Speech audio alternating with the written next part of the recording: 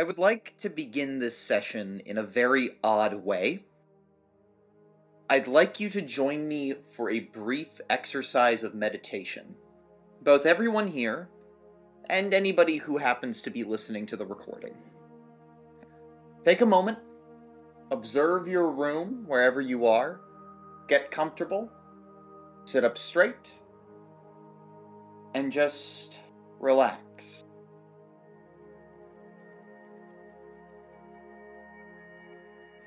Breathe in, breathe out.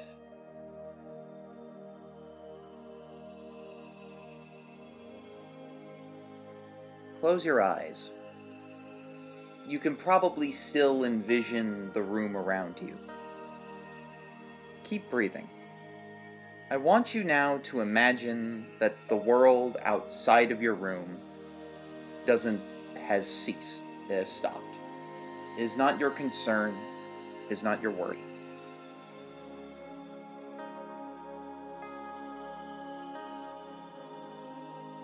If there are ever any thoughts that cross your mind, acknowledge them and let them go. They are rocks in your river. You will flow around. Keep focusing on just the immediate surrounding in your mind's eye. Now, slowly but surely, begin to eliminate details. Slowly, just start removing things. Imagine that you are slowly entering your own personal sort of area where you are when you are not necessarily sleeping, but just conscious, just thinking of just you. Imagine the world around you stopped, and it is just you alone in this dark, warm void. Oddly comforting, despite how scary it initially sounds. It's okay being in this little darkness. Let's stay here for a bit. Breathe in. Breathe out. And just as you start to see that darkness, just as you start to get used to it, imagine a little crack appears within it. The faintest of sounds of shovels on sand. Maybe it's gravel. The crack gets bigger. Light begins to peer through. You see this darkness begin to crumble away as the light shines upon you. The warmth of the desert sun hitting your face for the first time in what may have been centuries, millennia? You're not sure. Two men stand from the light. Their skin has been baked by the desert sun, rough and coarse from working out for just so long. They speak to each other in Chinese. Something to the effect of, "We finally broke through. They're there. What's this thing? That is... Well, she's truly amazing. Quickly, get the boss." One of them speaks in English. "Hey, Mr. Maverick, can you come over here, please? Nagel, your character for the first time has entered view. Please describe Column to us." And this would be Column in a more expeditionary setting, wouldn't it? It would, yes. So in that case, he would... He's a very small man. Very short and very thin, almost virally. Who looks like, despite probably not being much more than his upper 30s, his hair has long since grayed, receded almost halfway back his head, despite him wearing it at almost shoulder length at the back, where it's all combed back against his skull. He has a very thin face and a hawkish nose, and these very thick round glasses that balance atop them.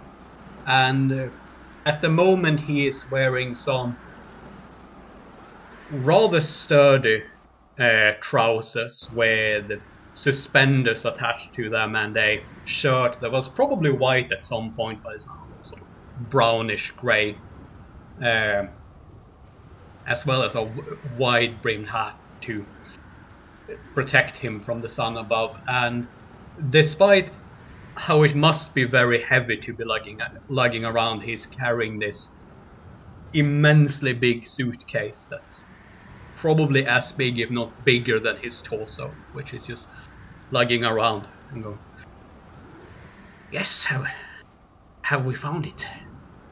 Yes, we've unearthed the cave network.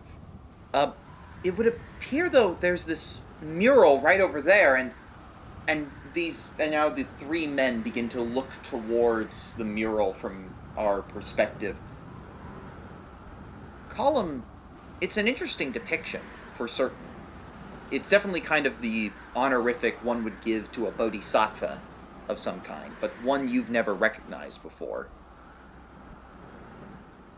He takes his glasses off and wipes them clean of dust before putting them back on and getting up real close to have a good inspection, just close up, making sure not to touch it. He barely even breathes. You look at it and, yeah, no, her features are... That's not common for art from the 7th, 8th century? You're not quite sure which. Around that time, though.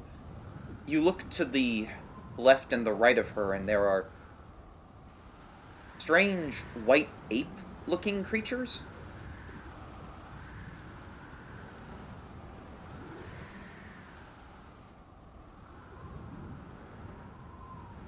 What do you think it means? Well, clearly it must be some sort of depiction from legend. Sure, assuredly. Two more men enter into this cave. There is a relatively young looking, despite being 54.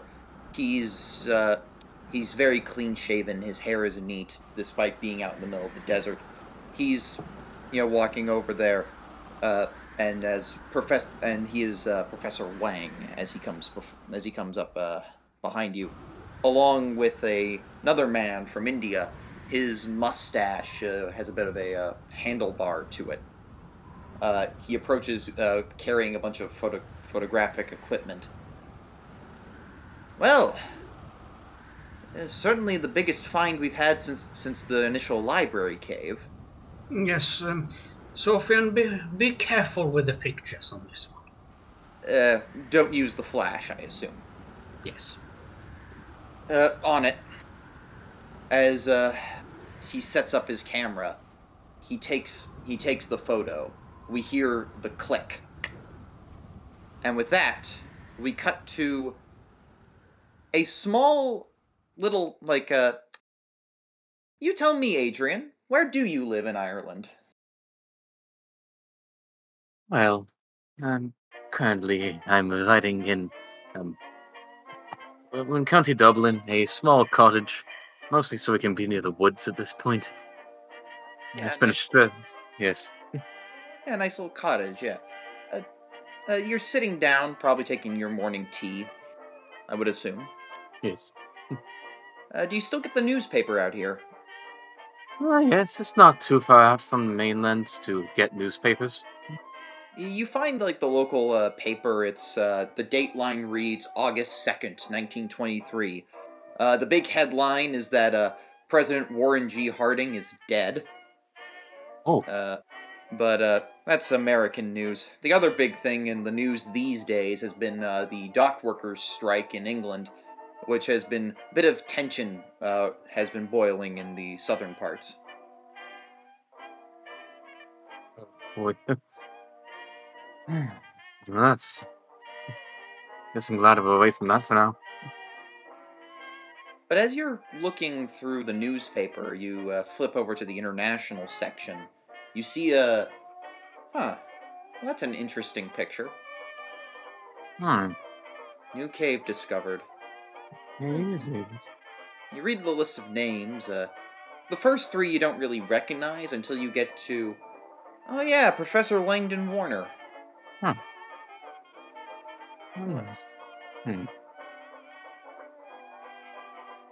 That's a name I haven't seen in a while. There's a knock at your door. There you go, answer it. You walk up and you find it's a postman. Miss Ward? Yes? Letter for you, ma'am. Thank you. You hands off with the letter. And it even says on there, it's like, to Miss Ward, wherever she may be within Ireland. The Irish Post Office. Never failing to find anyone. Yes.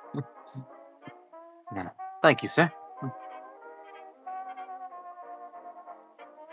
Do you crack it open? Yeah, let's go open it. Step inside, open it up. What do we have here?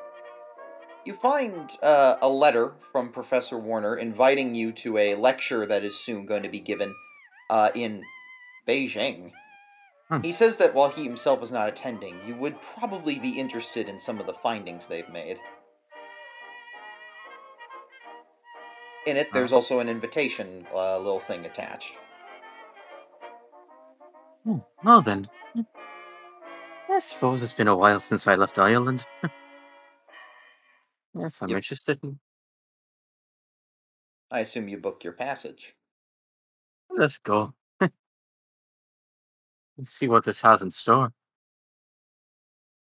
This takes us to Vidi Chowdhury.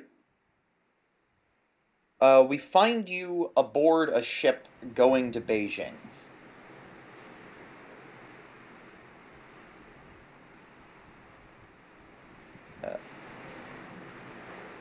Yes? So, you had received a letter to attend from here, from Column. Is that correct, Mr. Maverick? That's correct.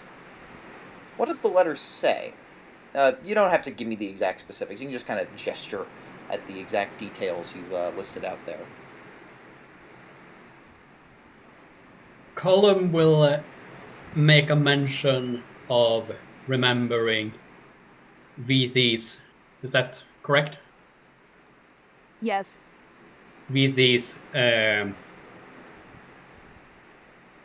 excellently poised mind during his visiting lectures at her university, and would therefore like to extend her an invitation to come and see this new found this,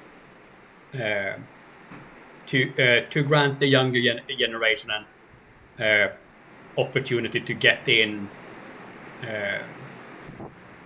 early with something so potentially so exceptional. In addition, there was also one of the invitations to the lecture as well. No. Yes, of course. Yes, of course. Sorry. It's the main plot contrivance. So, where does that put you in the state of mind as you're aboard this ship? How much has VD traveled? Like, what's her internal state of mind regarding this? Oh, she's excited. She's only really gone outside of her state once, and that was because at the time, if you wanted to participate in civil service under the British Raj, as an Indian, you'd have to take an entrance exam in London. So she went with her father once when she was early teens. But other than that, she's kind of stayed native to her area. So she's excited for the new sites and opportunities, and especially to learn about new belief systems or be refreshed on devotions and religious kind of cultures and traditions when she's over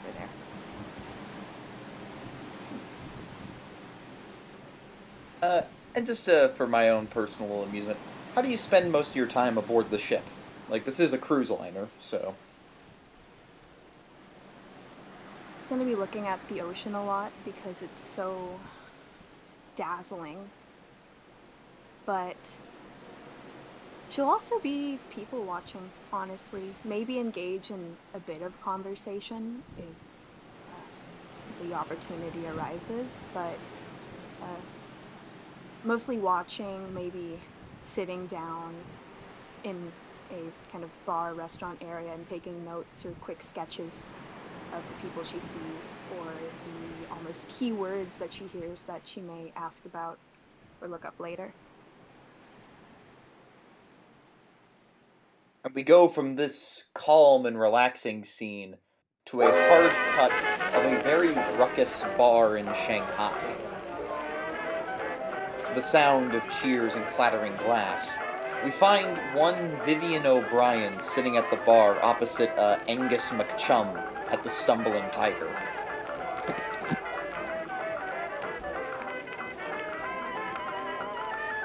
So, where are you heading to, lass? Sorry.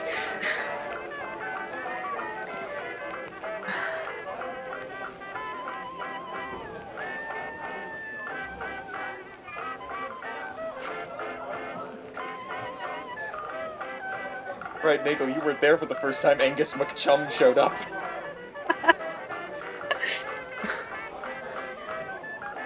You gotta love he's a reoccurring character now. Could be talking about either one of us, though. We could both have the most Irish name ever to Irish. But yeah, what brings you out here to Shanghai? Well, you know, travel. Really? Mm-hmm. I've seen a lot of expats in my time, and you don't really strike me up as the kind of person to, I'll just be going here without reason. Oh, well.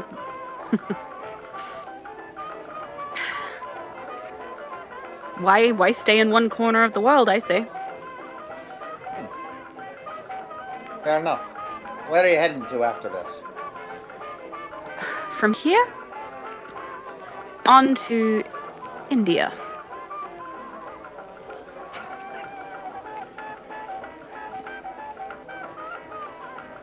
We're on to India. Well, might as well give you... you seeing someone? No, it's more of a academic trip. Huh. Well, you might... But my mind is open, if you catch my drift. Well, I'm certainly flattered, but... your name isn't, your name is O'Brien, isn't it? Yes, that's right. Vivian O'Brien. Got a letter for you. Oh? From somebody named, Bazas Wayne? Who? Sorry? Just a reminder, I think we vaguely talked about this. I think we said you knew the photographer on the expedition? We did, that's right. What was your I didn't relationship come with completely unprepared. I think we just said they were, like, academic buddies. Like, it's a platonic but mostly a professional kind of a relationship. Cordial, but they're not close. Cordial, not close. There was an attempt at coy flirting. It didn't go anywhere. Yeah, I don't think he's interested. Oh well. Onwards and upwards. But he did send you this. explaining about recent discovery he's made, that he's going to be up in Beijing, heard rumors that you were passing through Shanghai, and knew the Stumbling Tiger was sort of the place for expats. Oh, how nice of him.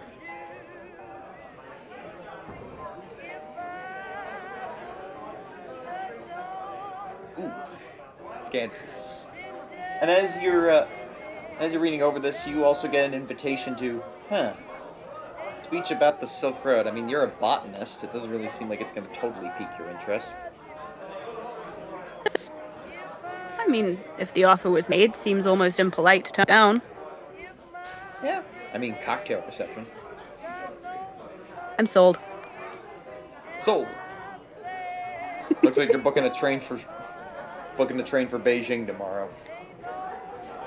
And good thing too. Turns out it's in 2 days. Oh, better get a move on. And with that, we see you prepare to go back to your room and clean and get your bags ready and prepped. Angus McChum kind of just notices, "Wait, madam, you forgot to pay your." Damn it, Jack Brady, drunk again!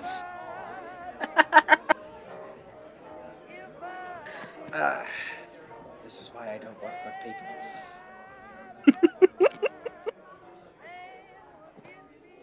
With this, we cut to the next day, at the train station in Shanghai, departing for Beijing. We see Vivian board the train, but we also see Adrian and Vidi show up as well. How do you all, you all board the train, and I'm not going to give you any reason to start talking to each other, but I'm just going to say you kind of share glances of each other, so now's kind of the opportunity to describe what you look like for the first time. Well, I suppose I'll start then. Adrian is, she is dressed in a rather smart way, let's put it. About, nice little... The words are slipping from my mind, damn it. You don't have to, have the most, evocative description. How did she dress? Yeah, I know. I'm forgetting the bloody term for the fabric type. Tweed? Tweed, that's it, yes. A nice Very tweed vest. Tweed vest, yes. Very smart looking. Tweed vest, bluish tie, a skirt that rides up about mid-calf. Long sleeves. She has a fairly circular head, long black flowing hair, about shoulder length. Rather smart look and a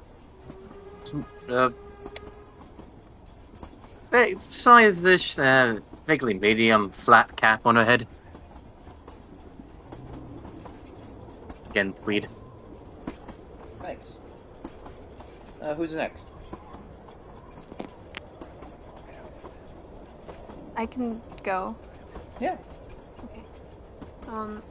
Vivi's in her late 20s, of average height with an athletic build, with russet brown skin and wavy jet black hair tied back into a tight bun.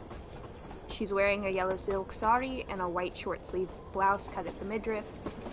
And with a heart-shaped face, her dark brown eyes are accentuated by an herb-based eyeliner.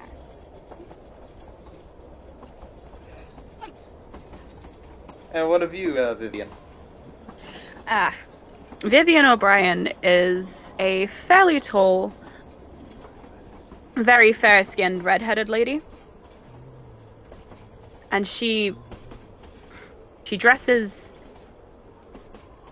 simply but very, very elegantly. She's very neat, elegant is just the word that would come to mind. And she looks comfortable in this environment, but you'd be hard pushed to say she looks relaxed. There's a very conscious amount of poise on her, almost. As these three people ride the train going to Beijing, there's really not much that can be said. They all give these glances. But our sentient camera knows their fates are intertwined. And as we pan up out of the train, we see the sort of suburban sprawl on the outskirts of the walled off city of Beijing. We approach ever closer, and as the train pulls into the city, we get our title card, The Children of Fear. Opening credits then proceed to roll. Nagelfar as Mr. Colum Maverick, Mal as Adrian Ward, Geo as Vidi Chowhuri, and and uh and Echo as Vivian O'Brien. And then with special guest Zakative and Nash as your keeper. And once the audience had a fair enough moment to question to themselves, wait a minute, Zach isn't even in this voice call. What the huh? Wait, he can't huh? What? We then cut to the rainy streets of Istanbul, 1927.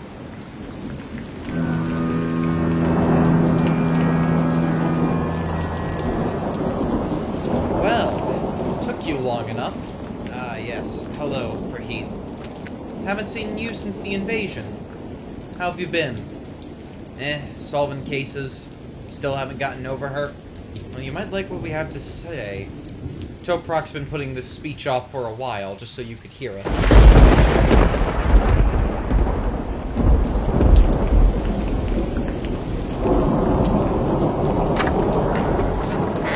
You know, whenever I picture Turkey, I imagine it as, like, sunny and arid. Not, filled with rain. It's the rainy season, friend. After all, you should be used to it living in Massachusetts. I'm used to it living in England. Now, where is that bookshelf? I don't know why you need my help, though. I left the trust after this whole thing. I personally would just prefer to stay out of all of it. Look, that's where we need you. You're an expert more on this subject than you know. Ah, it's this one. Ah, Jack. Glad he can make it. Quick, he's about to start. Thank you, Mr. Newsom.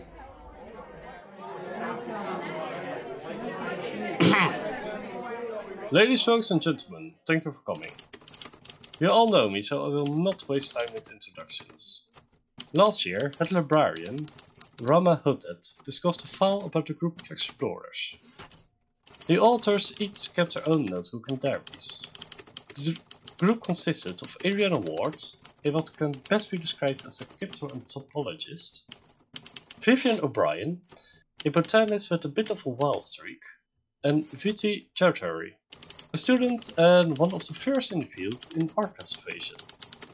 All three of these people would truly meet when they attended a lecture of one Monsieur Colin Maverick, who would also join the party.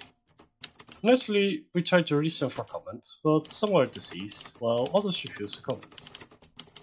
However, these were but the leaders of the expedition. There were many other people they brought along with them, and so through them we were able to fill in some gaps of the records. These four and the companions travelled along the Silk Road, unearthing several key artifacts by having said to be discovered in a lost city in the Himalayas, one only spoken of in legend. Normally, this sort of thing will be just of interest in actual archaeological trust. But Rama's interest was piqued when amongst the stored items in the folder a series of slides, all taken by the renowned photojournalist Sofian Bassas Wayne. These photos show murals from the caves of Thousand Buddhas, one of which showed an image of a woman, one who at the time was commented upon as having very modern features. They had no clue as to the identity of the woman in question, but we were able to immediately identify the woman. I'm getting ahead of myself. Allow for me to recount to you in full the events that inspired. It began on September the 20th, 1923. Colin Maverick was preparing to give his speech to the China Lecture Society regarding recent discoveries made at the aforementioned caves. But it had seemed a series of unlucky events led to some delays. It began when Colum woke up at the Wagonlitz hotel room he was staying in, and had missed his alarm, and was almost late for the breakfast downstairs. I leave it to you to say what you do.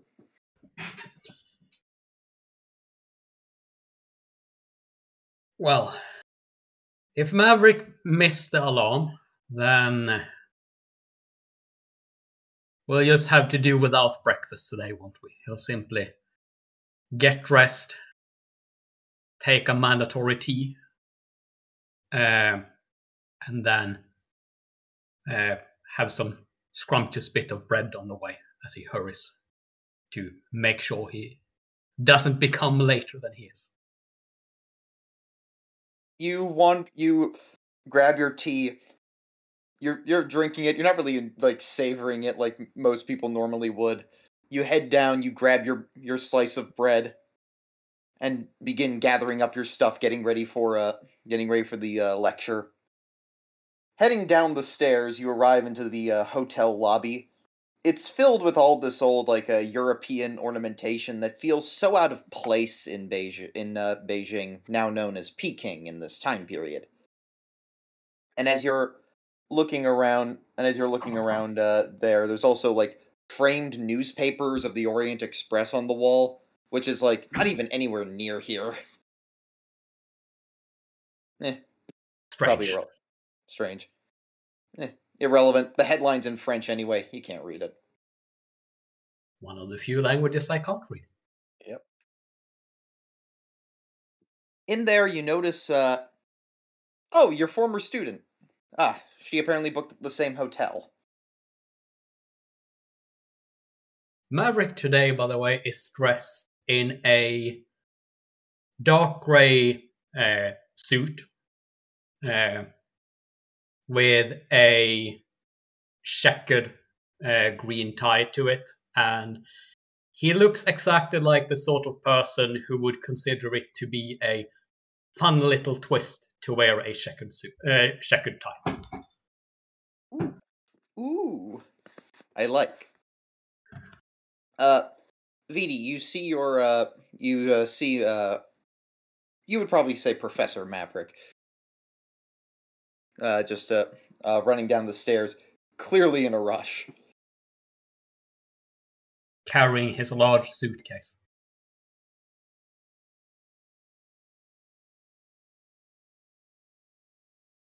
Professor Maverick! VT, hello! How many times must I say, it's all right with Callum, Mr. Callum, if you must. Mr. Callum, it is. It's so nice to see you. Yes, and you too. I am so glad you made it. You are here for the lecture, are you not? Oh, yes, I am. Very excited. Wonderful, then. I fear I'm running a little bit late. Walk with me, please. Oh, yes. You rush out the door into the Tartar half of the city of Beijing. Moving around, you see not off in the distance the imperial city with the palace over the horizon and little glimpses of the gardens just kind of peering over the walls. There's only one way into the imperial city, though, and that's through the main gate. Luckily, it's not that far away. How do you want to try to, how do you plan to get to the lecture? Do you just want to walk straight there? Do you want to try to book a rickshaw? You gonna go for, the tram system? What would be the easiest way of getting there? Trams are a little bit unreliable. Who knows how the electricity's doing today? The rickshaw would be a little bit faster, but admittedly a little bit touristy. And walking is always reliable. Then walking. Let's not take any unnecessary risk. A brisk, speedy walk. Exactly. Which, despite being so small and looking so frail, Colum certainly knows how to move at speed.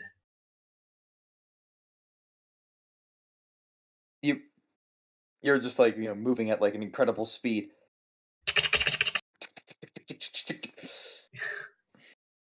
All around you, you see the hustle and bustle of the city. People just moving around. Somebody riding, like, I think there's like carts moving. A wild horse at one point just like got out of its pen and is running down the streets. almost knocking you guys over, but you thankfully get out of the way. But there's just all these, like, just people just, like, openly just out and about, enjoying the bustle as the gates begin to open into the Imperial City. And eventually, you go around the Forbidden City where the Emperor is, and make your way to the Imperial University, getting to the lecture hall where you need to be. Yeah. Which was 5, if I recall correctly. Yep, Examination Hall 5. Only to arrive in there and see 2 men who are trying to repair the roof right now.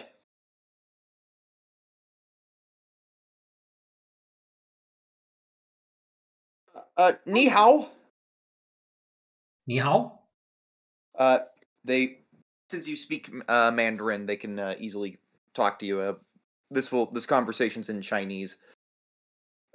Sorry about this, sir. Do you need the room soon, or? Yes, we were supposed to have a lecture here starting in fairly soon, actually. I don't believe there will be time. Is there perchance another room available? Yes. Lecture Hall 4, I believe, is still open, and right as he says that, the pipe bursts and it's like water is spraying in his face. I will get out of Oh your hair. my. 4 is perfectly fine. Funny, isn't it?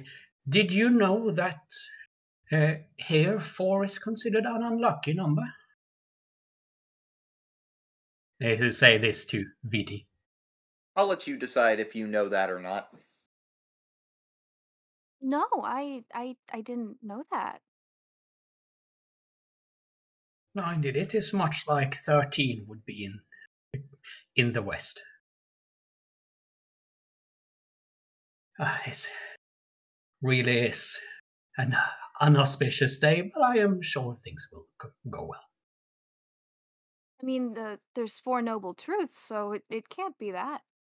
The number can't be that unlucky. I at least remember that from class. Well, as they say, one thing is very seldom solely good or solely bad.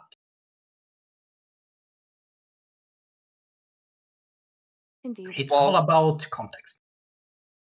While Yeah, Column just- VD and Professor Wang and Bassa Swain begin setting up in Lecture Hall 4 and getting the preparations And Column made. will, of course, introduce VD to them. Of course. And we will come back to the scene in a moment. I wish to take a brief moment to look at the life and times of Adrian Ward and Vivian O'Brien real quick. So, Adrian, you're also staying at the Wagonlets Hotel. And so is Vivian, actually. Luckily, the lecture didn't start for a while. They just had to show up early to do preparation work. Yes. You walk downstairs, and there's a complimentary lunch going on right now. Oh, lunch. Oh, lovely. Yeah, I'll go down there, get some food, and mingle, I guess. See if there's anyone else here for the conference. You do find one person who showed up last minute, and that's when you sit down across from the table from Miss O'Brien here. Hey. Well, hello there. Hello. So you're here for the conference, yeah? I am actually. Yes. You? Well, what do you know? Obviously, yes. Naturally, of course. Excuse me. Yes.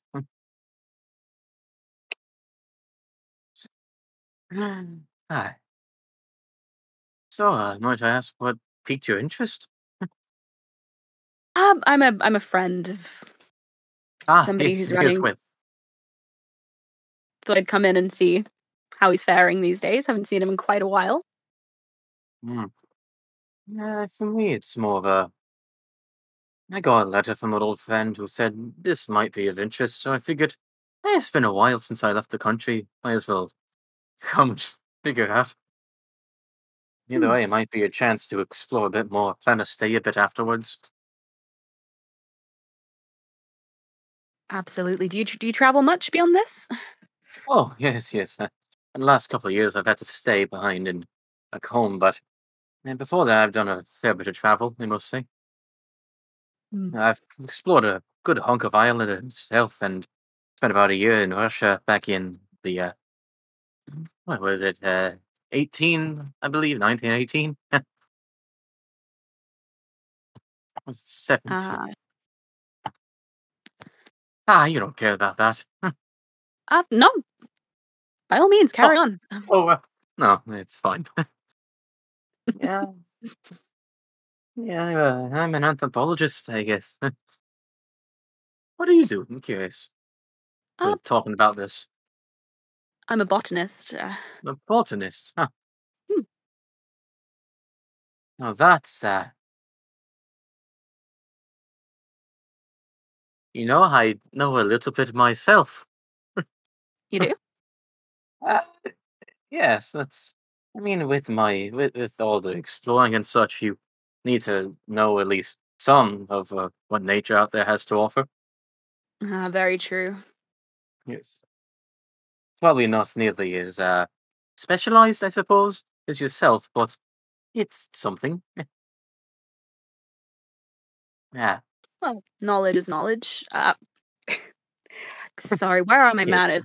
I'm Vivian. Adrian. Yes. No, Pleasure to meet you. and you as well. Tell me, do you two decide to travel together to the conference, or are you going to travel separately? I mean, if you, Hmm. I you mean, said, yeah, you yeah. said, you said you're Let's going there pair up. as Why not? well. Yeah, we can Yeah, just travel together, probably. makes sense. You seem good enough. Yes. I will present the same choice as last time: tram, rickshaw, or do you just want to walk? Any Mm. preference? I can just I, walk. I'm perfectly happy walking. I've got, yeah, these shoes will take it. Why not? Yeah, if you say so. Again, for a new character description, Adrian's dressed in a pea coat, light tie underneath. Again, a black skirt hanging down past knee level. Hmm. And Vivian? This all kind of hinges on something that Vivian would know, but there's obviously going to be time to change clothes between the lecture and the cocktail party, right? Yeah. In which case, she's dressed for the lecture. She's dressed like a scholar, very, very well put together scholar, mind you. Not like the way Clara used to dress. We're talking, this woman gives a damn about her appearance. And it is, Yeah. and it is, this, and as you're walking through, Beijing, you travel down, and you're traveling along. A tram is passing by, and at some point, it gets ahead of you, and then you notice it begins to zip, zip, zip, and it dies in the middle of the passage. Some people get off, and they look a little bit panicked, and they're do either of you speak Chinese, like Mandarin? Nope. I've never been here Yeah, before. You Oh, do. you do? Oh, helpful. I do. Oh, And as they begin to, kind of they begin to, just like walk over there and just go. They're walking up, and they're students, and they're going, "Oh, we're going to be late to class. We're going to be late for the special lecture today. This is the worst." yeah. Oh, that's unfortunate. Wait, what's up? Uh, the tram just broke down. Now we got to walk the rest of the way.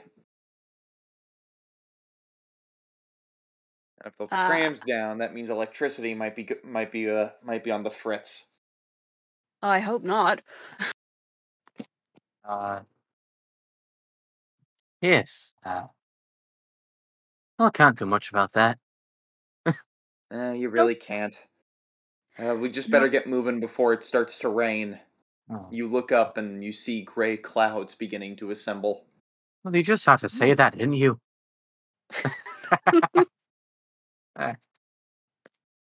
When it rains, it pours. Isn't that the truth? Oh, I'm used to it at least. Being Irish. Oh, London's no better. I say we're better. Oh! I was only talking about the weather. Goodness. I'm here to make conflict. As you begin, I'm just going to brush that off as friendly banter. That made me genuinely laugh. as you continue walking down the road, we cut back to the lecture hall.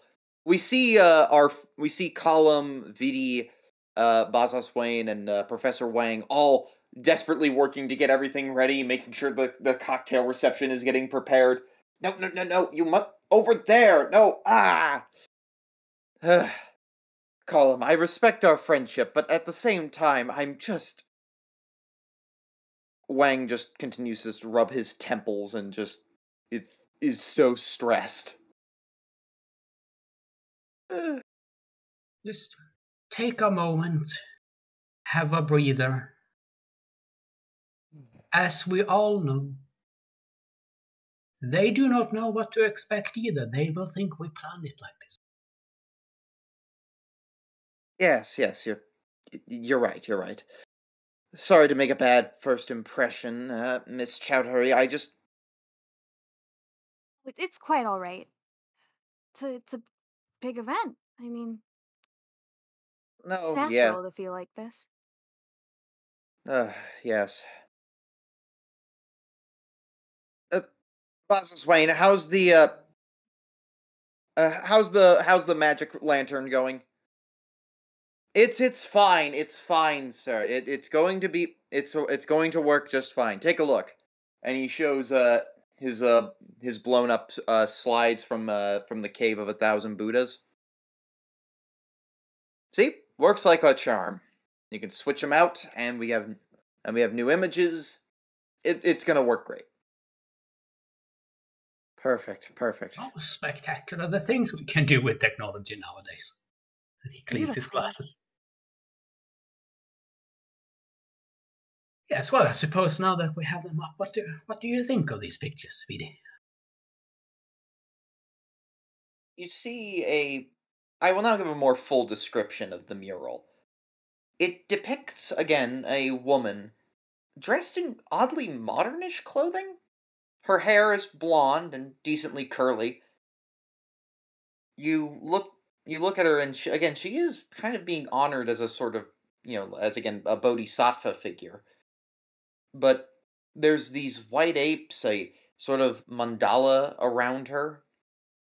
You notice the depiction of some other figures offering some sort of offering to her. And there are two other figures behind her as well. Another woman with slightly shorter in nature, and a man with blue skin.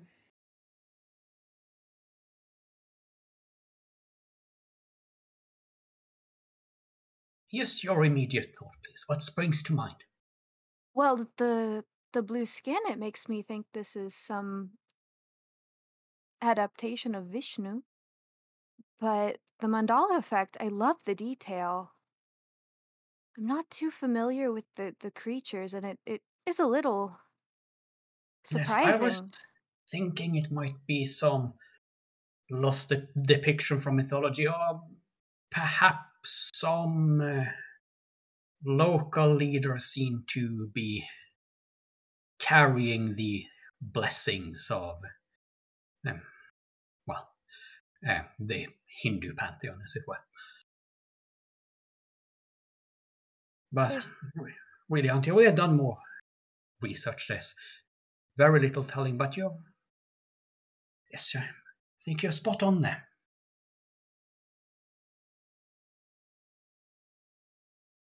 Hopefully, there'll be more research that can be done into it later. It's clearly has some devotional nature to it that should be further amplified.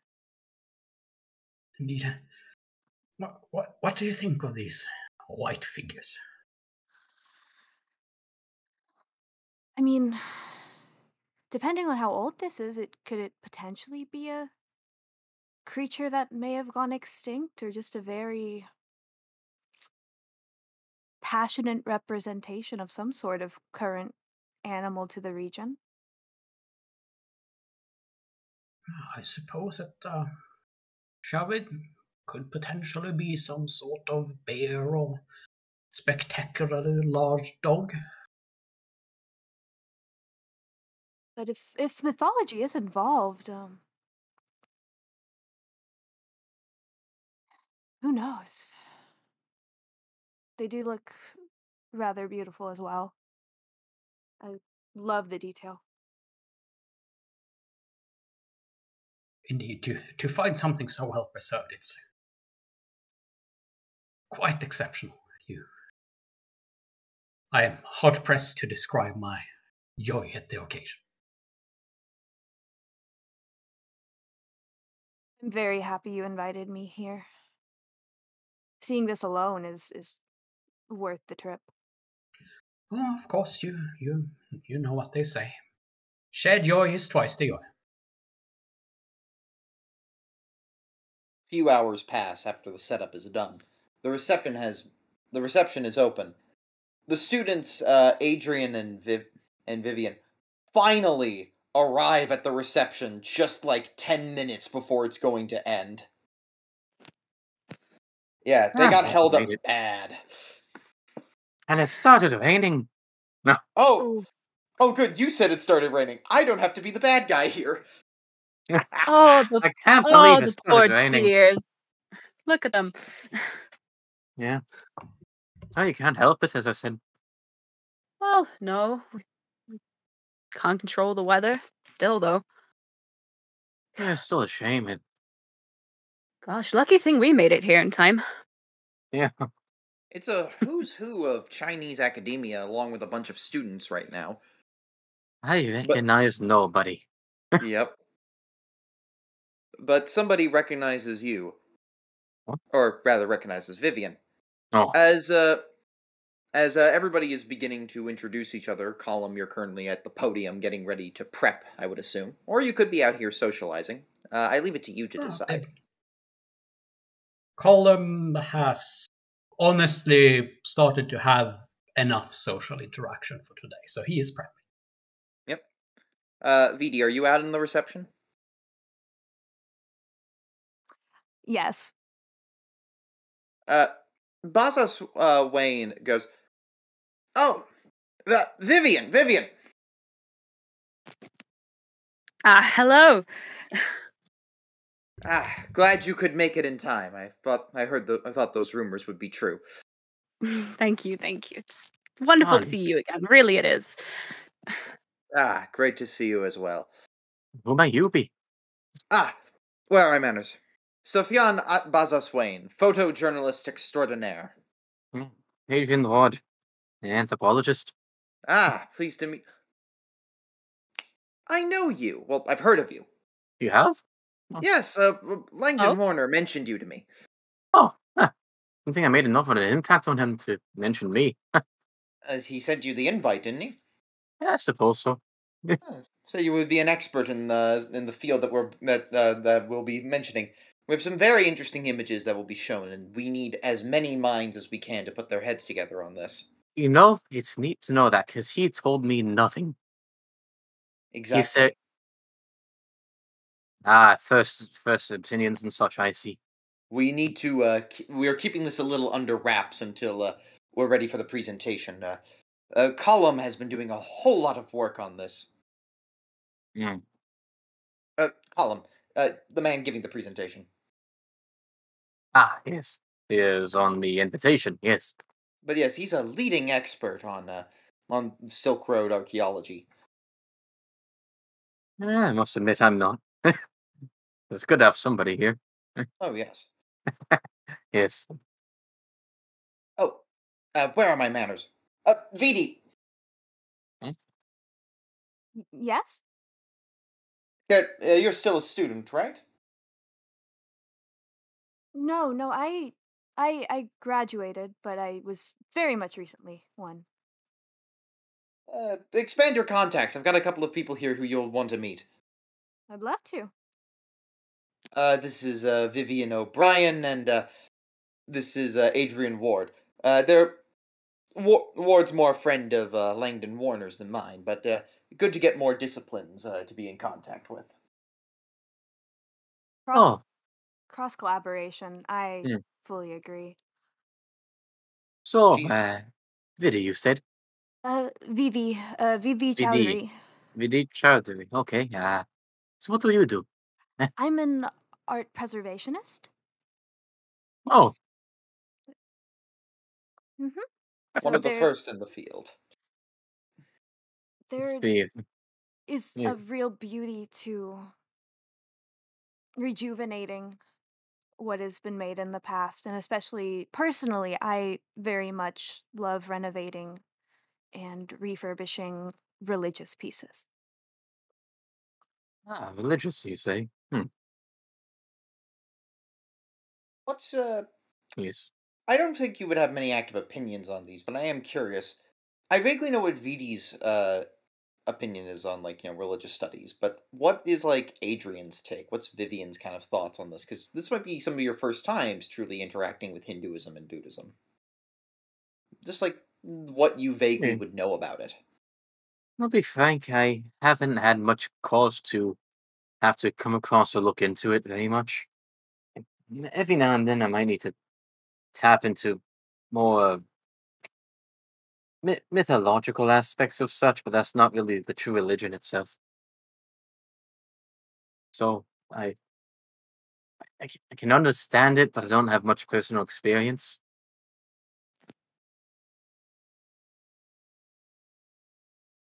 I don't know what more you want me to say.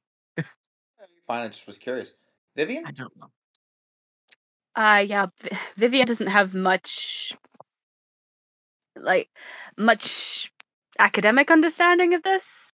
She's kind of, on a personal level, she's kind of closed off from religion as a whole. She just doesn't vibe with it. But academically speaking, she's got little knowledge, but willing to gain more knowledge. Very long-winded way of saying she doesn't really know any. I don't know, but it's fine. It gives me sort of vague ideas of attitudes going in. Mm. And with that, Professor Wang steps out of the the lecture hall and just declares to the group, "The lecture will be beginning shortly. There will be another reception after the speech. Please come in and sit down."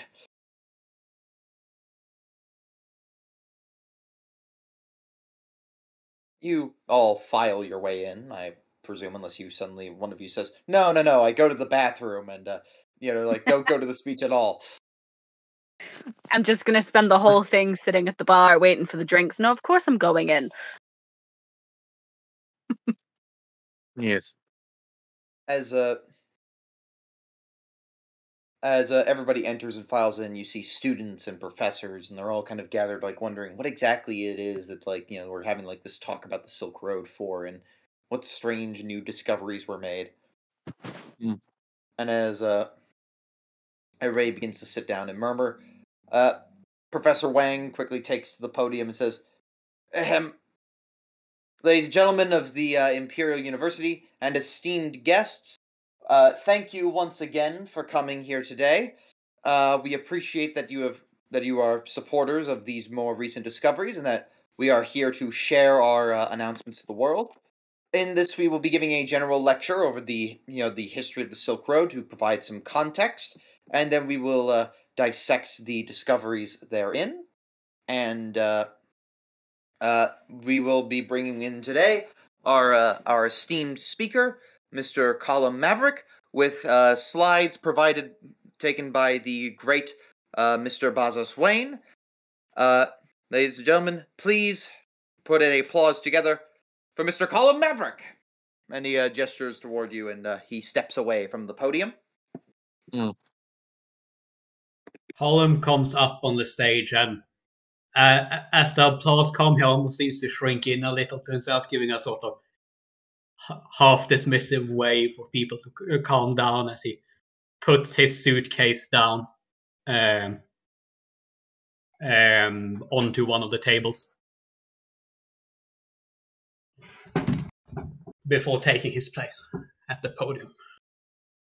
Floor is yours. Oh, greetings, everyone. I suppose I can hardly come with a better introduction than that. I am Column Maverick. Mr. Column is plenty if you need my attention. If you have any questions during the lecture, please raise your hand and try not to interrupt until word is given to you. So, to begin, I suppose mostly everyone in here will have some rudimentary knowledge of the Silk Road, but in case it is the case that you do not, though it is called the Silk Road, it have, of course, been used to transport many different sorts of wealth through the ages, as well as allowed the culture and language to flow east to west and the other way around, of course. But did you know that it's really more than one Silk Road? Indeed, it's more split into three. Only borne the name of the Silk Road for about closing in on 50 years now. It was named by Baron Ferdinand von Richthofen, which I'm sure that's a name some of you will recognize. In either case, seeing where we are, the Silk Road started in the ancient Chinese capital of Chang'an, now Xi'an, which you might be more familiar with, and traveled up the Kansu corridor to the oasis town of Tanzhuang, where it split into the three main roads. We will now talk briefly about this. The most northerly part avoided the Taklamakan Desert, which is famously not particularly well liked to traverse through, and instead headed through the Tian Shan Mountains. And the other two, which we often call the northern and southern Silk Roads, skirt the edge of the Tarim Basin and relies on the oasis towns around there to refurbish any travelers traveling around it. The northern route goes through the Jade Gate to Turfan and beyond, and finally reaches Kaskar at the other end of the Taklamakan. Though there's supposedly some shortcuts available if you're in a hurry, but I might stick to the path. A spur up through Diao then leads to Mongolia, where a lot of Russians escaped from the Soviets after the revolution.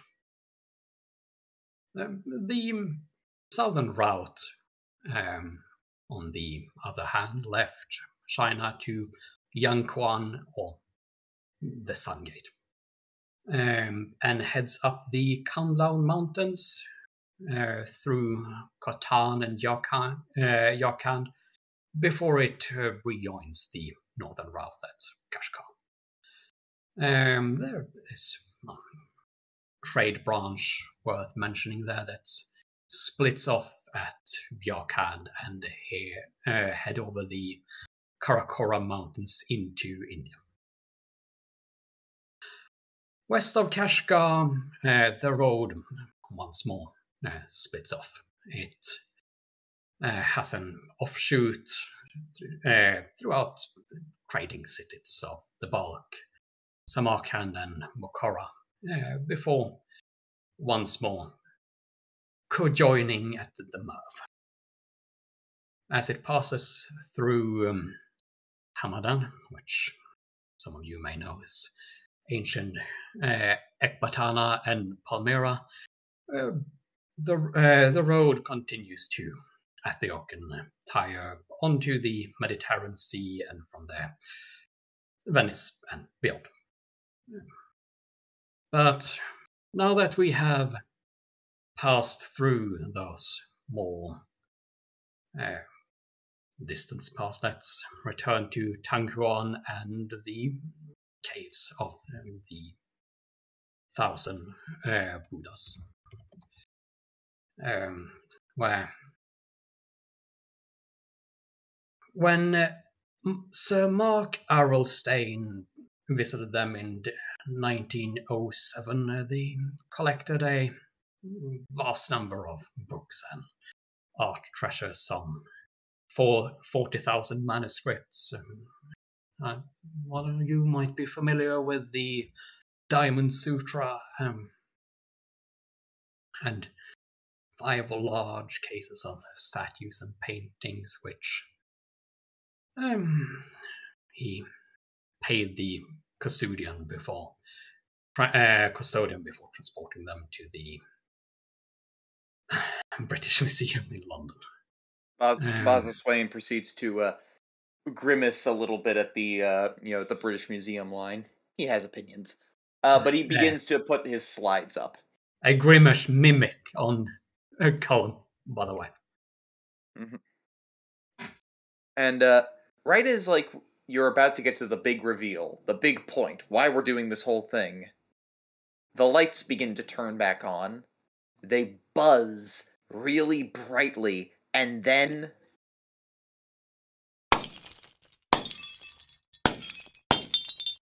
pitch black. People gasp in the crowd. You suddenly lose your consciousness for a couple of minutes.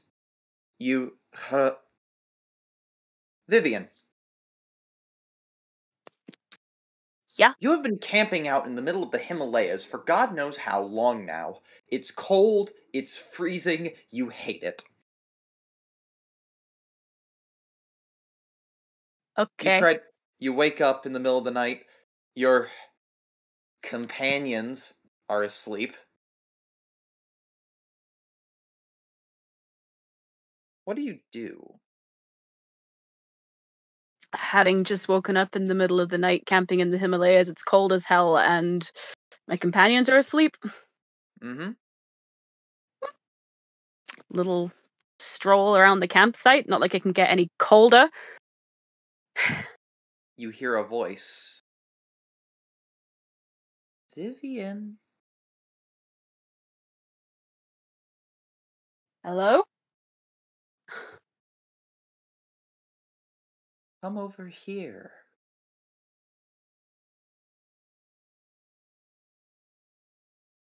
You By this feel point, we'll assume it's a practical joke and probably just shrug and follow. you feel warmth coming from that direction.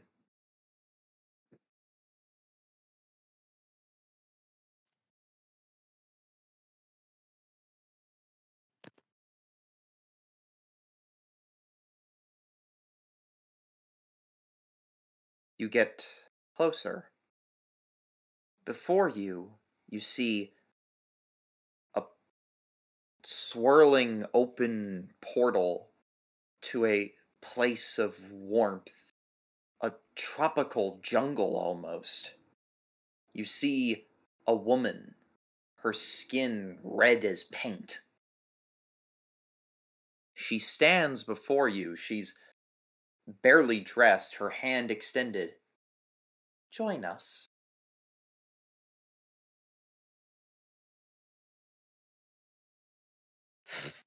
Okay. As you approach, she shifts and forms. You're never quite sure when, but she switches from female to male. Incredibly, one of the most handsome men you have ever seen. Stay here. Join this jungle of the earthly delights. Abandon your quest.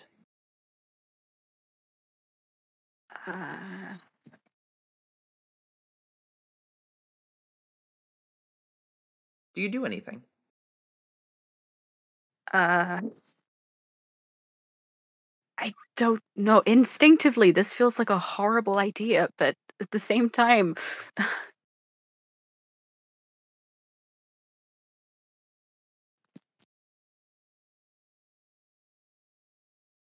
I'm gonna regret this later. But she proceeds.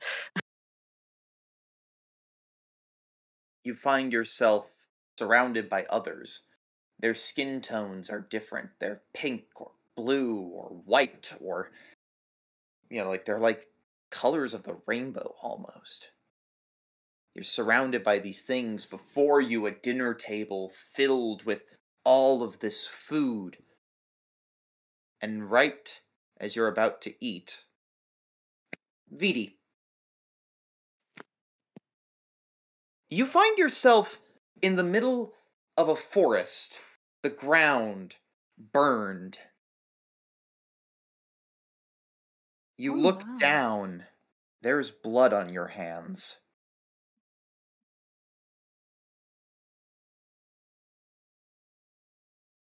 Can I sniff them? Yeah, that's blood. Ah, damn it. As you lift up your hand, there's a knife in one. Oh, damn it. In the other, a bone. Okay. What do you do?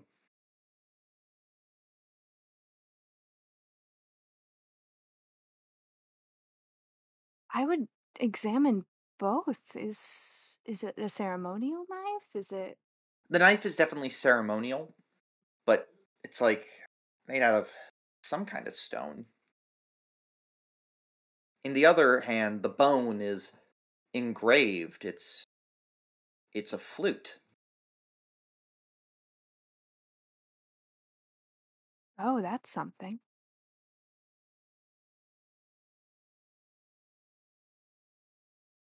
I'd just start running, but with both things still in hand. As you begin to run, trying to find your way out, you see crawling out of the ground, and you would be aware of this. This is a funeral ground, and bones of corpses crawl their way out from the ground. These skeletons are following you. The flute begins playing a maddening tune that the skeletons follow. And behind you, still, in that third person perspective you only get from dreams, you see two giant skeletons, joined hand in hand, locked arm in arm, marching towards you, shouting, "Thief!" Adrian, Ah, you find yourself in a small room, holding a gun in your hand, pointing it at this strange creature. It snarls and sniffles. It wants something you have. back down or I shoot. Do you shoot? Was it backing down? I mean, it's like just curled up in a corner. It's clearly afraid of you. Well, if it's not making a move towards me, I won't take an immediate shot, but... He needs it. We want it. Give the balls. Sorry, the what? The balls. The balls? You look in your hand and there's 7 bowls. Just like concentrically getting smaller. Why do you want the balls? Hey, precious. The Lords Shambhala. They needs them.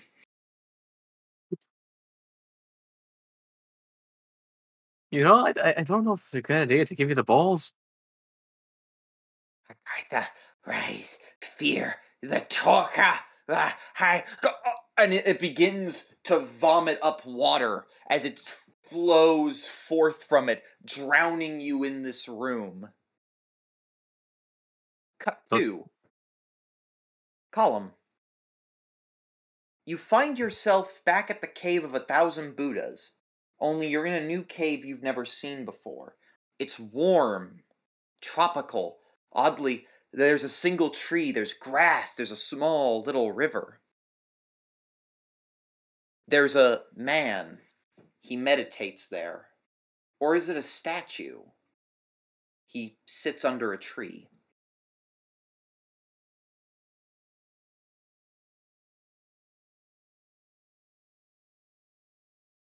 Do you approach him? Or do you leave him be? Colum will sit down and meditate beside him. You join him. And as you sit there and meditate beside him, he turns his head to you as soon as you are both done. And he simply says, and I didn't have the video ready, so it's not going to play in there. So I'll just give you the link and edit it in a second. Or give it to you later. But you hear him in a very distinct voice. He says, Tashidalek, which is Tibetan for hello. As you greet him in return in Tibetan. I am waiting for you, is all he says. I am and here. As the 4 of you now find yourself in a flat valley. There's the man that Column was with is in between the 4 of you. Each of you faces one of the cardinal directions. There are 6 people that surround you, but they all seem to be shifting in form that you can't quite make out who is who. The only one you can make out is some hobo dressed in... He's blue, he's got a lotus in his hat, and he's kind of dancing. But it's really odd and jerky. But I still have the balls. You have the bowls. I have the balls. And Vidi, you have the flute and a drum. Vivian, you're holding some scrolls? And Colum, you've got like a bunch of stuff in your hands all of a sudden. A trident and an obsidian mirror?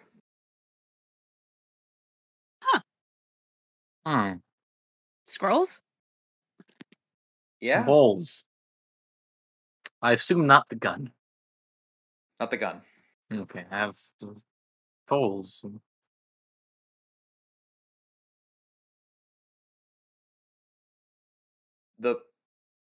The dancing blue man approaches you. Colum will look in the mirror. The mirror shows you ancient times long ago, when this valley was populated by nothing but white apes. Colum will try to turn the mirror so he can look through it. First at the man who is standing in the center of all of them. Mhm. Then to have a look at each of his companions through the mirror. And then finally at the dancing hobo through the mirror.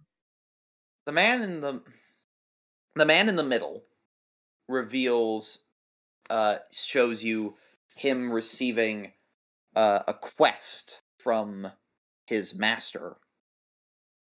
Your companions reveal to you the scenes they just saw in their dreams.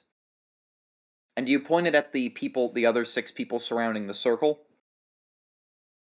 Oh yeah, sure, them as well. 3 of them are not the people you see there, but you see them like what seems to be a form of ritualistic cannibalism they partake in. With 3 of them. 2 of them, well, you see one of them punching somebody in the face with like a boxing glove, and the other like marching off into the Himalayas and just like freezing to death. The blue weird man, though, he has the strangest ones.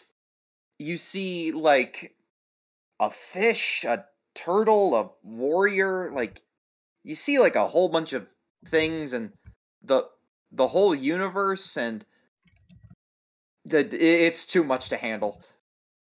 And then the man approaches you. You're still lit.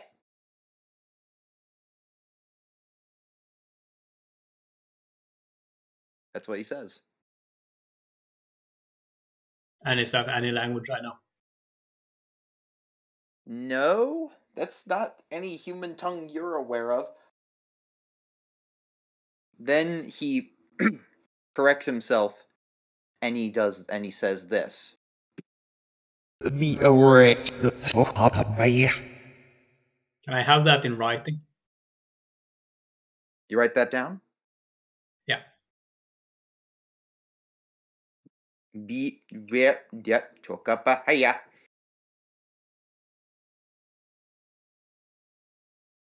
Yeah, I can't speak backwards either. Yeah. Okay.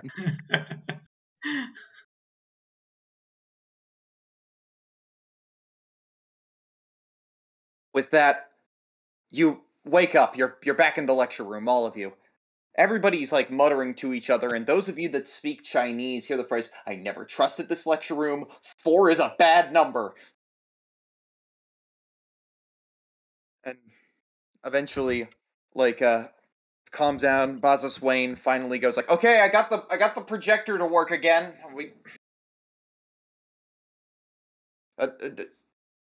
Colum, you okay? You blacked out there."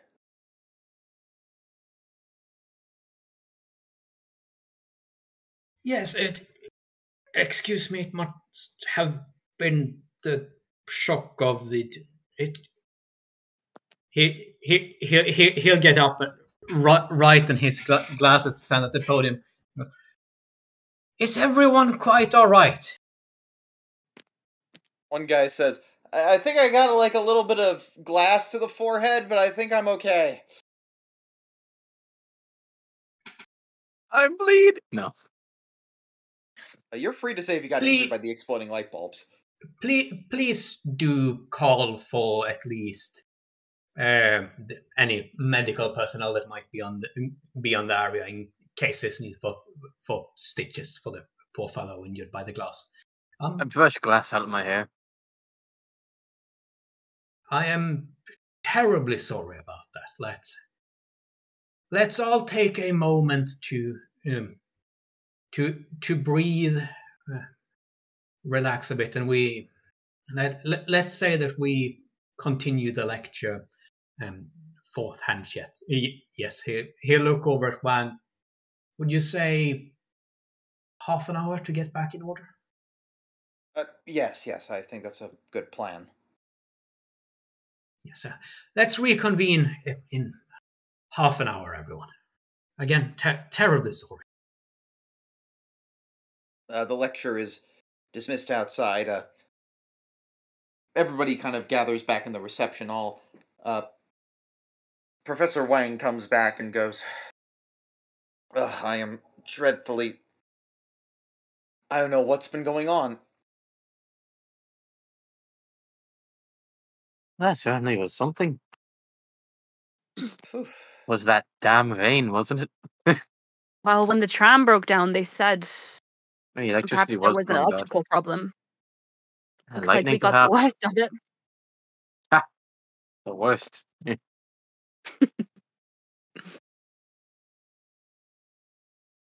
Is everyone all right? Anybody injured?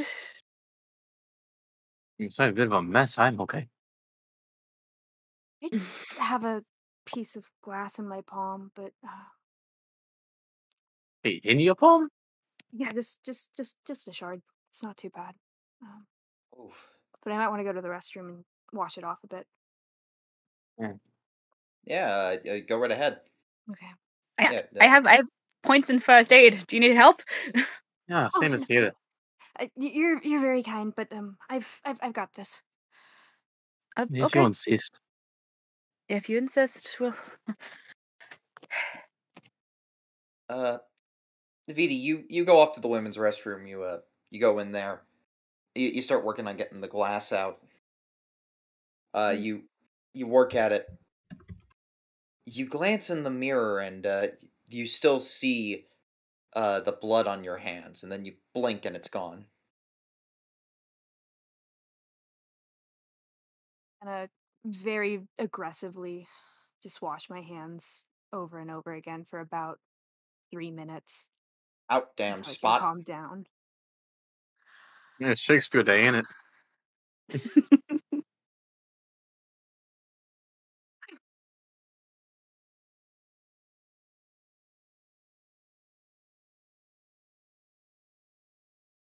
You eventually get it out and you return. The chatter has calmed down a bit since then. People seem to be largely okay with all of this. And that's when Wang comes back into the room and he goes, finds Boss Swain, he finds you, and, and because he finds you, Adrian and Vivian, you overhear this. Mm. As if today couldn't get any worse. He shows this.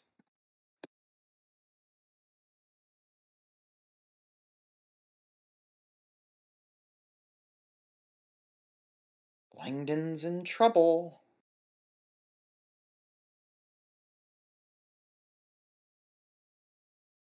Well, surely it can wait until after the lecture, wouldn't you say?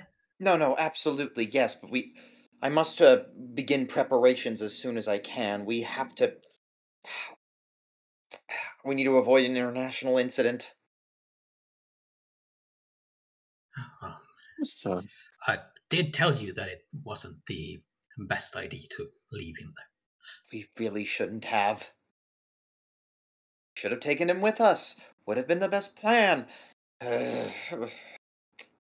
I'll see what I can muster.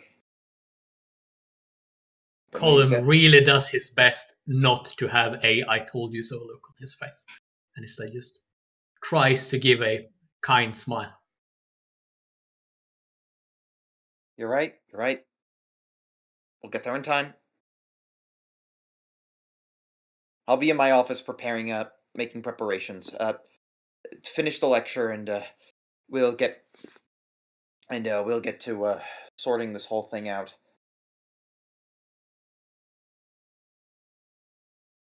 Uh, it's a bit of an ask, but we need all the help we can get.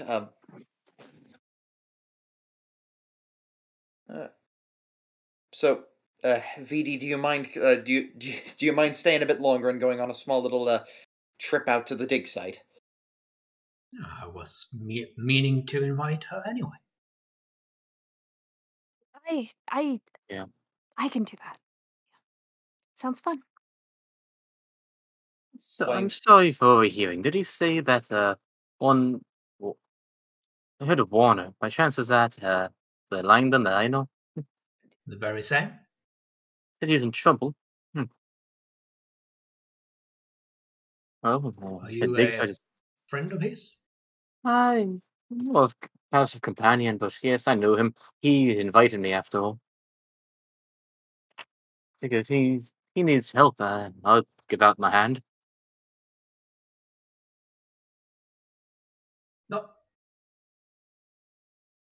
Not to be of a skeptical mind, but do you have your invitation with you? Why, yes, I do. Breaks it out. Yeah. Thankfully. Oh, yes, that Happy. is his signature. Yes, it is. Yes. You must apologize. I'm sure you know Langdon well enough to know that there are people unhappy with him. Well, Yeah. yes, if you're personally invited by him, then I see no reason you cannot come along. Yes. Yeah. You said it's at a dig site? Basel Swain turns over to you, Vivian, and just goes, "Unfortunately, I don't think I can go on this one. I'm needed back in my home as Peshawar as soon as possible. They need everyone they can get. Don't suppose you have some spare time, Vivian?" Well, for you, always. "Thank you very much. I'm afraid I have to be departing after this back to my home, but I wish you the best of luck, all of you." Hey. Thank you.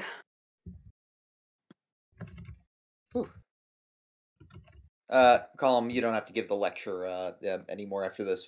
Really, the one thing we just need to cover is what's in the slide of the new caves you've discovered. So Yeah, I mean, it would be interesting if I gave the rest of the lecture, considering that I don't have that material. Oh yeah, it'd be great. It's like I gave you all this material. Unfortunately, it's like the speech kind of gets cut off at the moment the dramatic event of the light bulbs explode. But Oh, if you please, I want me want to to hear just the rest. make up the rest of the campaign, we can go. Oh yeah, no, absolutely. But in It's short, called improv theater, guys. But in short, Info. the rest, both Vivian and Adrian, you now see the mural that has brought everyone together here. And if you need me to describe it again, absolutely I will. But yeah, Adrian, the big thing that stands out to you are those Yeah. white apes. Now I see why he said I'd be interested. Now, you said this is where we're going, are you? Indeed, it is.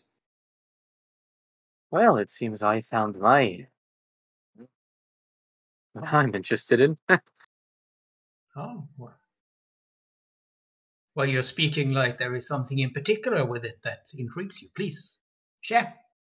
As you see these ape figures here, that's very much falls into my line of investigation over the last few years. I figure if we been compiling evidence and such that these I do more general, but also in my work is focused largely on non-human humanoids. In this case, large ape creatures. Hell, that's why I ventured out to Russia back in 1917. It was. Yes. Oh, There's you're a rumors all over the place. cryptozoologist, are you? I suppose you could give it that name, but it doesn't sound as good on the paper. Nonsense. I have always respected cryptozoologists. It's one of the few fields of science that shrink the more you discover. Oh, that was a Yeah. burn.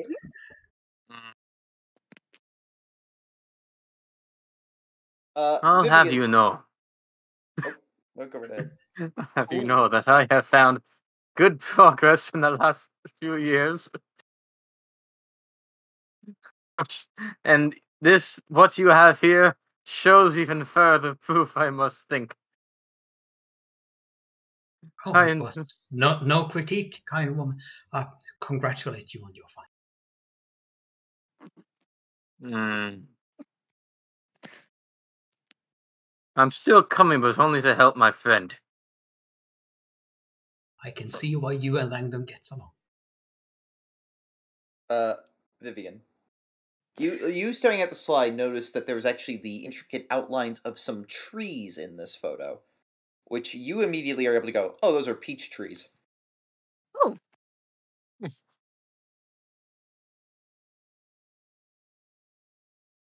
Which, I'll give this one to you for free as a free little bonus piece of knowledge. Peach trees come up a lot in Eastern myth. Mostly there's the infamous immortality granting peaches.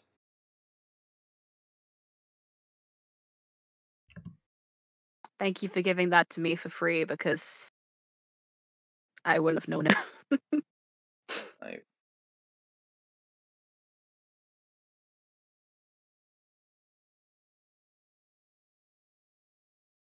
Yeah, famously, peaches grant immortal life. Have you not read The Journey to the West? I'm kidding. I mean, that's why I eat them every day. You expressly told me not to read Journey to the West. I joke. I told you that you didn't have to. But please don't. It's long. Well, I will, convey this little bit of trivia politely to the group. Interesting. Yes.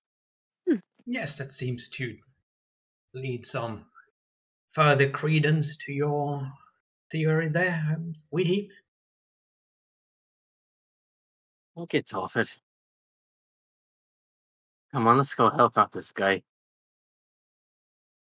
Colum looks confused as to why he's supposed to get off giving a compliment to Vidi.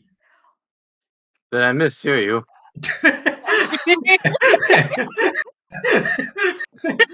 I appear to have misheard you. Sorry, I'm still a little out of it from the shatters. Oh, it is quite all right. It's I apologize.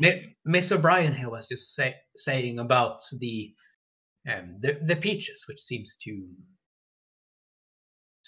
support your idea of the mythological connection.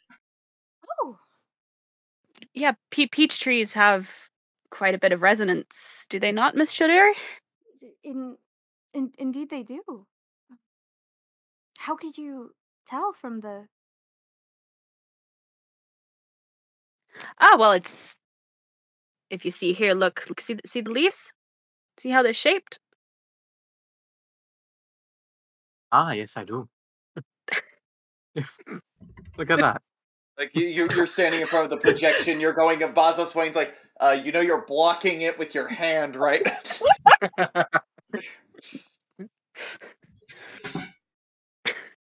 see. That moment when several different spheres of knowledge all come together in one room and they don't quite mesh together, so we're all coming at it from angles. It's brilliant. Fun. Have this image from the book. Maybe she got a stick. Maybe she was standing to one side and pointing to the leaves with like one of those, like a wand or a stick or whatever. Colum lends her his stick. Thank you very much. And You're very welcome, miss. Stick. I'm sorry. And if there's anything else you want to do, and I'm now going to actually use game mechanics now. If you want to spend any points from any skills to kind of get more information out of this image, you totally can. I am going to assume that Colum did any spending he could do when they discovered this. Yeah, and therefore I am not going to spend any points because I assume that he's already had a try. Yeah. Colum, you've done everything within your wheelhouse of knowledge. If you want me to expand more upon anything you think you would reasonably know about, go right ahead. Can I roll using some anthropology to gain some more info on the 8 creatures that we see? Just spend a point from anthropology. No roll just required. A point? Cool. More on the ape creatures. It would appear that since you were all there for that dream, yeah, those were the same creatures in that valley you were in. Like, they're definitely the same. You also kind of pick apart, these are clearly, diverged from humans at some point in evolutionary ancestry. They also have green hair. Huh. Green hair? That's... white fuzzy bodies, green shaggy hair. Green shaggy hair. I'll admit I haven't heard of that one before. Seen it.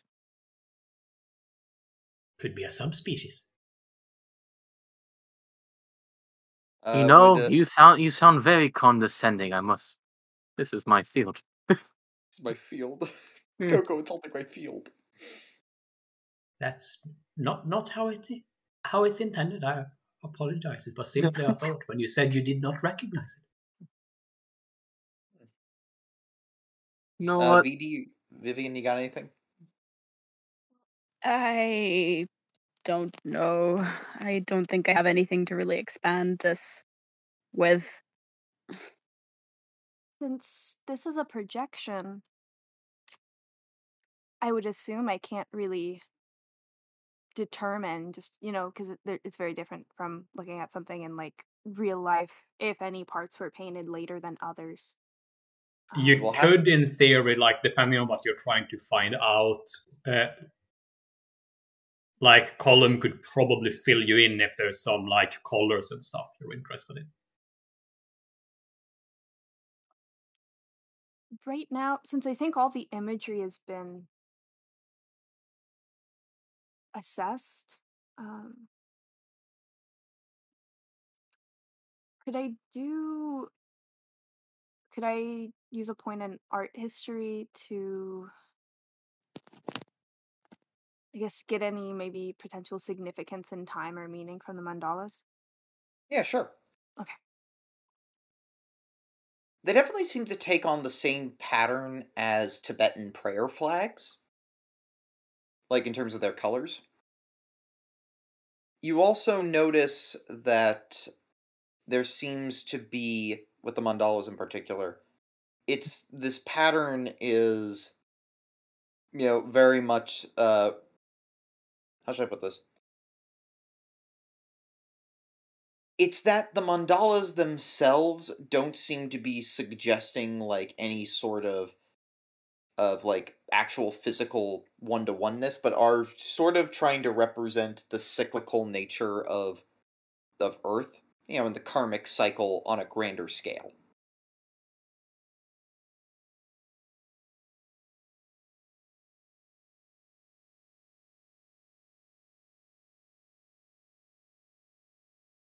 All right.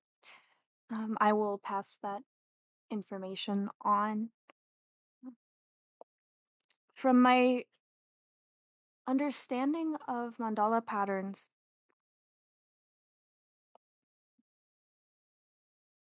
this seems to have some Tibetan significance or origin and representative of the cyclicalness of life and reincarnation, from what I'm getting, at least from this projection.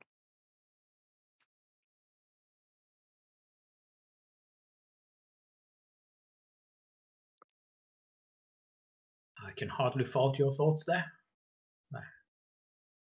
Line up close with my own.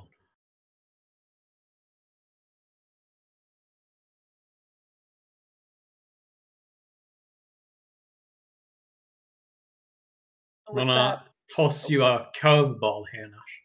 yes, throw it at me. Since I imagine Colum has been looking at this a lot, both in real life and the picture. Mm-hmm. Cryptography in case it contains some sort of hidden message. I'll give it to you. Very good point spend, if you want to do it. Yeah. Cool. Hidden amongst the prayer flags is actually a little of the prayer flag pattern is a bit of a hidden alternate message, actually. It reads in a form of older Tibetan, which your translation wouldn't be perfect, but this is the best you've got. Reads something along the lines of,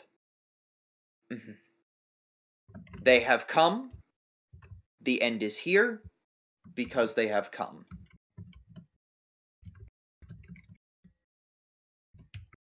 And it repeats over and over and over again. And can you give me that line just Yep. so I can jot it down? They're here, the end has come, because they are here. Yeah. Or because they have come.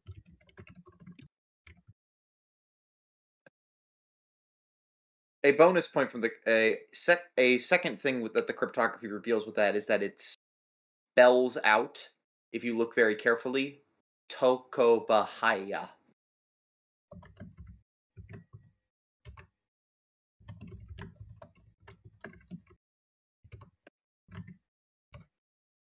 Let's see if I got that spelling right. I'm going to make sure myself, just to be sure.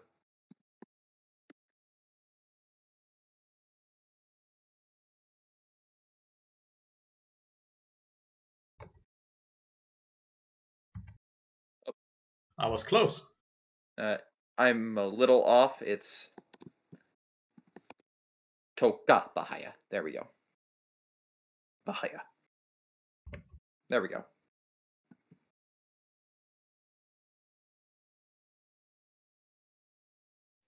And he'll, of course, point this out to the others as well. Actually, you can use these sort of flags to convey messages, and if you were to read this out, of course, this could be pure happenstance, just simply my mind playing tricks on me, but they could be saying they are here, the end has come, because they are here in a repeating pattern. It could also read out as Tukabahaya, which, well, it's a fascinating anecdote, but I'm not sure if it relates to anything. But yes. The word is so old and hyper-specific that whatever it means in Tibetan is lost on you. Yeah, and he almost looks a little embarrassed just for bringing it up. But anyway, it's out there. Professor Wang comes down back to the lecture hall and goes, "Okay, I've arranged passage for you. I think I've got it all sorted out. I'm going to be staying behind and making a bunch of calls and talking to American embassies to make sure that nothing happens. Just to smooth things over a bit. But meet me in my office." Of course, and thank you. He'll come along to the office. Yes. Everyone going in? Yep. Mm-hmm. They gather you into the office. He sits down and goes, "Okay, so I was able to arrange passage. The problem, though, is that unfortunately, you are getting a military escort. Oh. It's just the nature of China at this time, and it's going to really slow down your travel, but I couldn't negotiate a way around it." I mean, I don't think we need Oh, it, that but if is, they insist. That is I'm quite sure all we right. can endure it if we have to. As you were saying, we don't want to go upsetting the authorities now, do we? This is a good show of faith. Yeah, at least here. Yes. Seems like an odd thing to say in this context, but okay. In addition, the other thing, he's just looking down and he looks at it. Here's all the money I could really scrape up for an expedition. Everybody increase your credit rating by 1. Okay. He gives you like a sack full of Mexican silver dollars. It's all I really could muster here. It's at this time I now give you the warning that refreshing credit rating is going to be super hard because you're all away from your jobs right now. Are you sure you can afford this? So follow my job.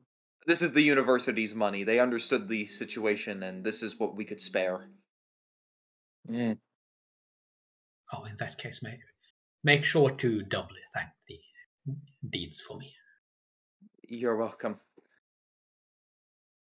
Finally, and you're going. I can only get you as far as Xi'an. From there, you're going to need to arrange to get another expedition force to help you out. You're going to need carts and horses and local experts and guides, etc., etc. But I know 2 people in Xi'an who can help you out. Mi Han and his son Mi Hu. Just tell them Professor Wang sent you, and they will gladly help you out. What is it they do? Oh, they organize caravans. They have abundant resources, and their rates are relatively fair.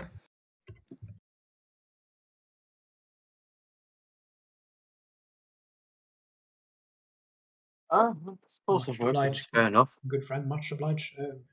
Thank you. If you could potentially call ahead so they know what to expect.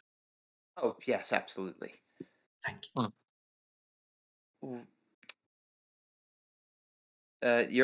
The road's going to be a bit long, but I think you've done this trek before, and you can do it again.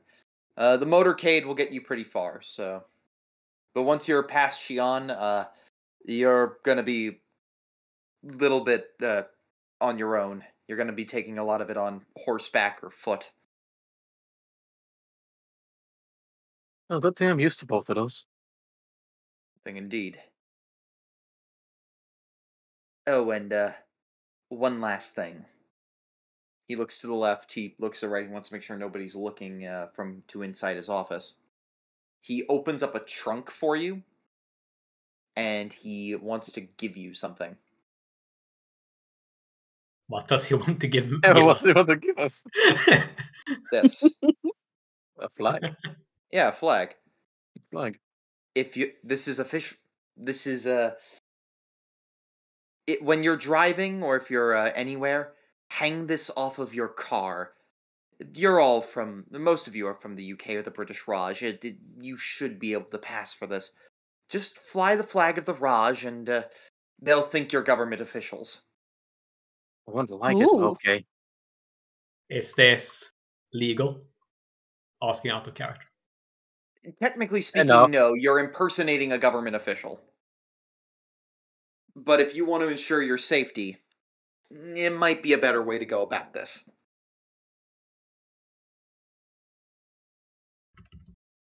Thank you, my friend. And it goes in the suitcase. Don't mention it. Oh, I will not be mentioning it. Yes. You don't know how much this means. You're saving the university a whole lot of trouble and possibly preventing an international incident between the United States and China right now. Oh, after all the work we have done together, it's the least I can do. You do the same for me. Exactly. If you need anything, you can always telegraph back here, though it may take a day or two.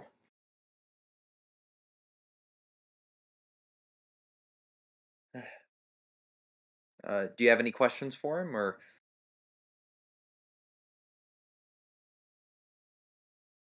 I said, Colin has made this trip before. I expect he'd know just about how to get where he wants to go. Mm-hmm. You know how roughly long it'll take? It'll take you a day to get to Xi'an and about 2 days to get to Tunhuang. Okay, not bad. Not bad. Now that we're more in private, you just happen to know a little bit more of what exactly we can expect from Langdon when we arrive. Who knows? He was able to send a telegraph, so he's clearly not in any sort of physical danger. But there may be legal trouble he's gotten into, or he may have been, if I had to guess, he may have been held up by some war band. Could be a ransom. Who knows? Well, if that is the case, there's nothing more serious than... Sorry. No, please. I was just going to berate Lang.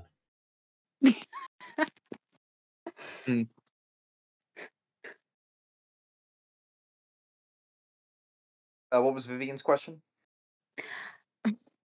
Just sort of general, what's going to be expected of us? Just you get there, do whatever we need to get, make sure Langdon is safe, and above all else, just we need answers. Right. Who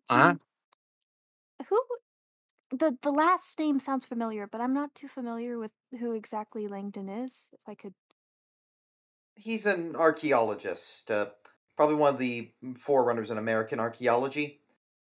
He's been working on solutions to retrieve murals by using a super glue solution to remove them from walls. Oh yes, okay, that's why the name was familiar. Yes, there's some controversy amongst that, but as of right now, he hasn't really had the chance to test it on anything. Hope when he tests it's Oh. on something minor. Hopefully, he has not been testing it on the murals, and that's why the locals are pissed off.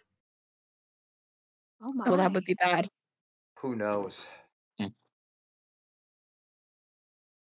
Bring Langdon along, I said. It would be worth it, I said. It was going to make this entire expedition more prestigious, I thought. Well, not to worry. We're gonna smooth this whole thing over. Just you watch. Godspeed. Get some sleep. The motorcade departs in the morning. Do you happen to know who will be responsible for the military escort? Ah, yes. 1 second.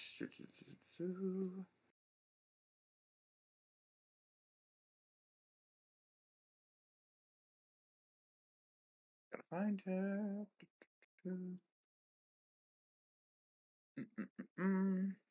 Sorry, I had this. Yes, General Wu Pei Fu.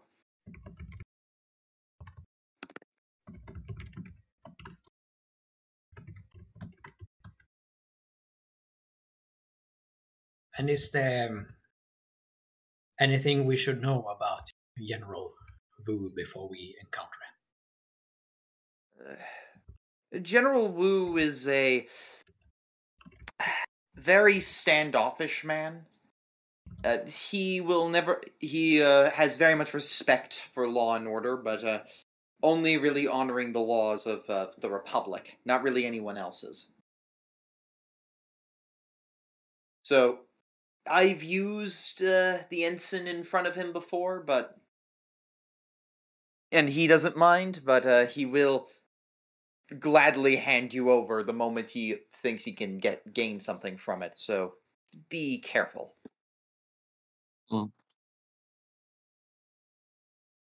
Let us not antagonize him. Would we be antagonizing him by using that flag then? No. As far as he's concerned, you're on Chinese ground. You are only obliged to obey Chinese law. Okay. All right. Alright. He has no time to check whether or not you're actually officials of the British Raj.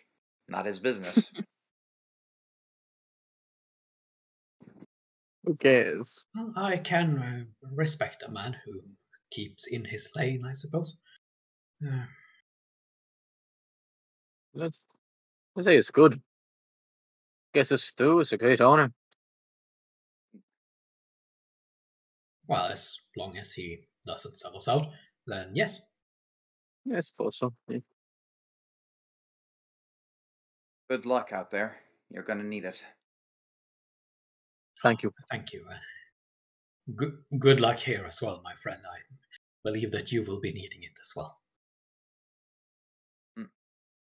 So yes, let's wrap this whole thing up with a little bow on it.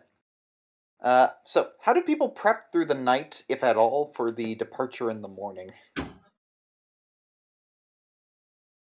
Well, I pack my stuff back up. I gather together my typical day bag that I bring with me on these journeys that take places. Your typical extra set of clothing. You got flashlights. Question: would I be allowed to be carrying a handgun in this situation? Could I bring that into I'm the going country to say before you even did, getting and you somehow got it past border here? Okay, control. snuck in. It's in the bottom of the bag. It's there is the emergency. You're Basically, in Civil War era China. Of course you brought a gun. yes, exactly. From Civil War Island, of course I have a gun. Ah, it's over. Don't worry. Yeah, your basic out in the wilds preparation. A little bit of food, water, soap, basic supplies. Does that bloody do this for a living?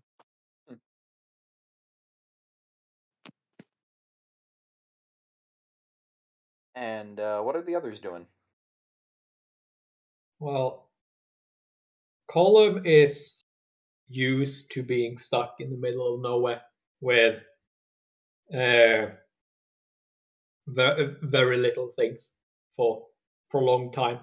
So he is going to pack whatever necessities he, with his experience, think is needed for this trip, and probably a little bit extra, just because, as we're saying, we know there can be road disruptions and things like that. So he'll stock up as well as he can. Then he'll be staring at his suitcase for a pretty long while in the evening, before he sets to cleaning his tools and then returning them to the suitcase, making sure they are where they're supposed to be if he ends up needing.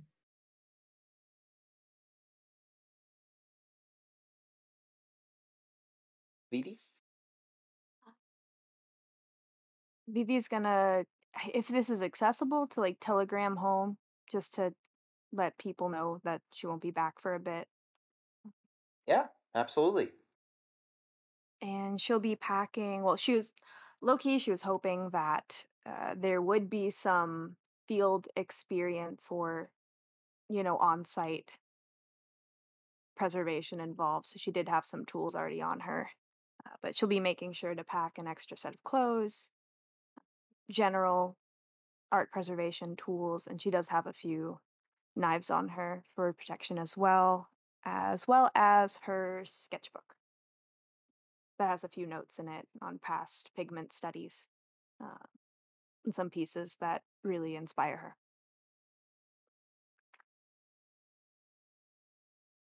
Let's see, and Vivian? Well, Vivian didn't specifically come prepared for any kind of detour, but she makes do with what she's got. She's perfectly willing to, get in amongst it, not raise a fuss about it. She thinks about it for a minute and then decides, no, it's not really worth writing home for what's really going to be a short few-day detour. What Finn knows can't hurt him. Worked for you thus far. Exactly. As you're... the next morning comes. You're on the outskirts of the city, getting ready to depart for the road ahead. Cars are being lined up. Military drivers are being given, and General Wu Pei Fu comes up and just goes, "All right, let's see. You going to Xi'an?" Is he That is speaking correct, English sir. or like? He's speaking English. Okay, yes, indeed.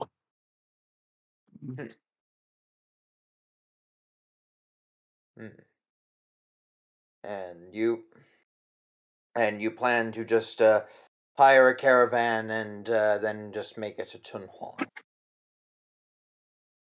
That is All right. currently our plan, sir. All right. I see no trouble.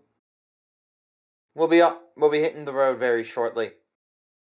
Just keep your head down. Enjoy the ride as much as you can, and just don't cause any trouble or disturb any of my soldiers. They are very, very busy men. Of course. Of course, sir. Salute. And he gets to beginning the escort. What would be the appropriate way for would it be appropriate for a civilian to return a salute? It probably wouldn't be. Yeah. Then I will not. And thus, the And thus, as we begin traveling the road, you depart on. You depart in the motorcade. These cars traveling down, leaving the city of Decaying Splendor behind you. The road stretches out ahead. And we return, once again, back to the lecture hall. China, as you know, has been wrecked by conflict in the past few years. And that conflict is still ongoing. There was the Boxer Rebellion in Peking in 1900, when the peasant militia besieged the foreign legislation quarters. Then, in 1912, the Qing dynasty collapsed and the country went under control of the current Republican government. But in reality it is the local warlords who hold real power. The North supports the current Beijing government. The South supports the former secret society known as the Kuomintang. Peking, the now former capital, is probably the safest place for foreigners, despite the limited outside trade and restricted access into the city. But traveling outside the city walls is where the real danger lies. Roaming armies, bandits, and individual warlords can enforce their will on a whim.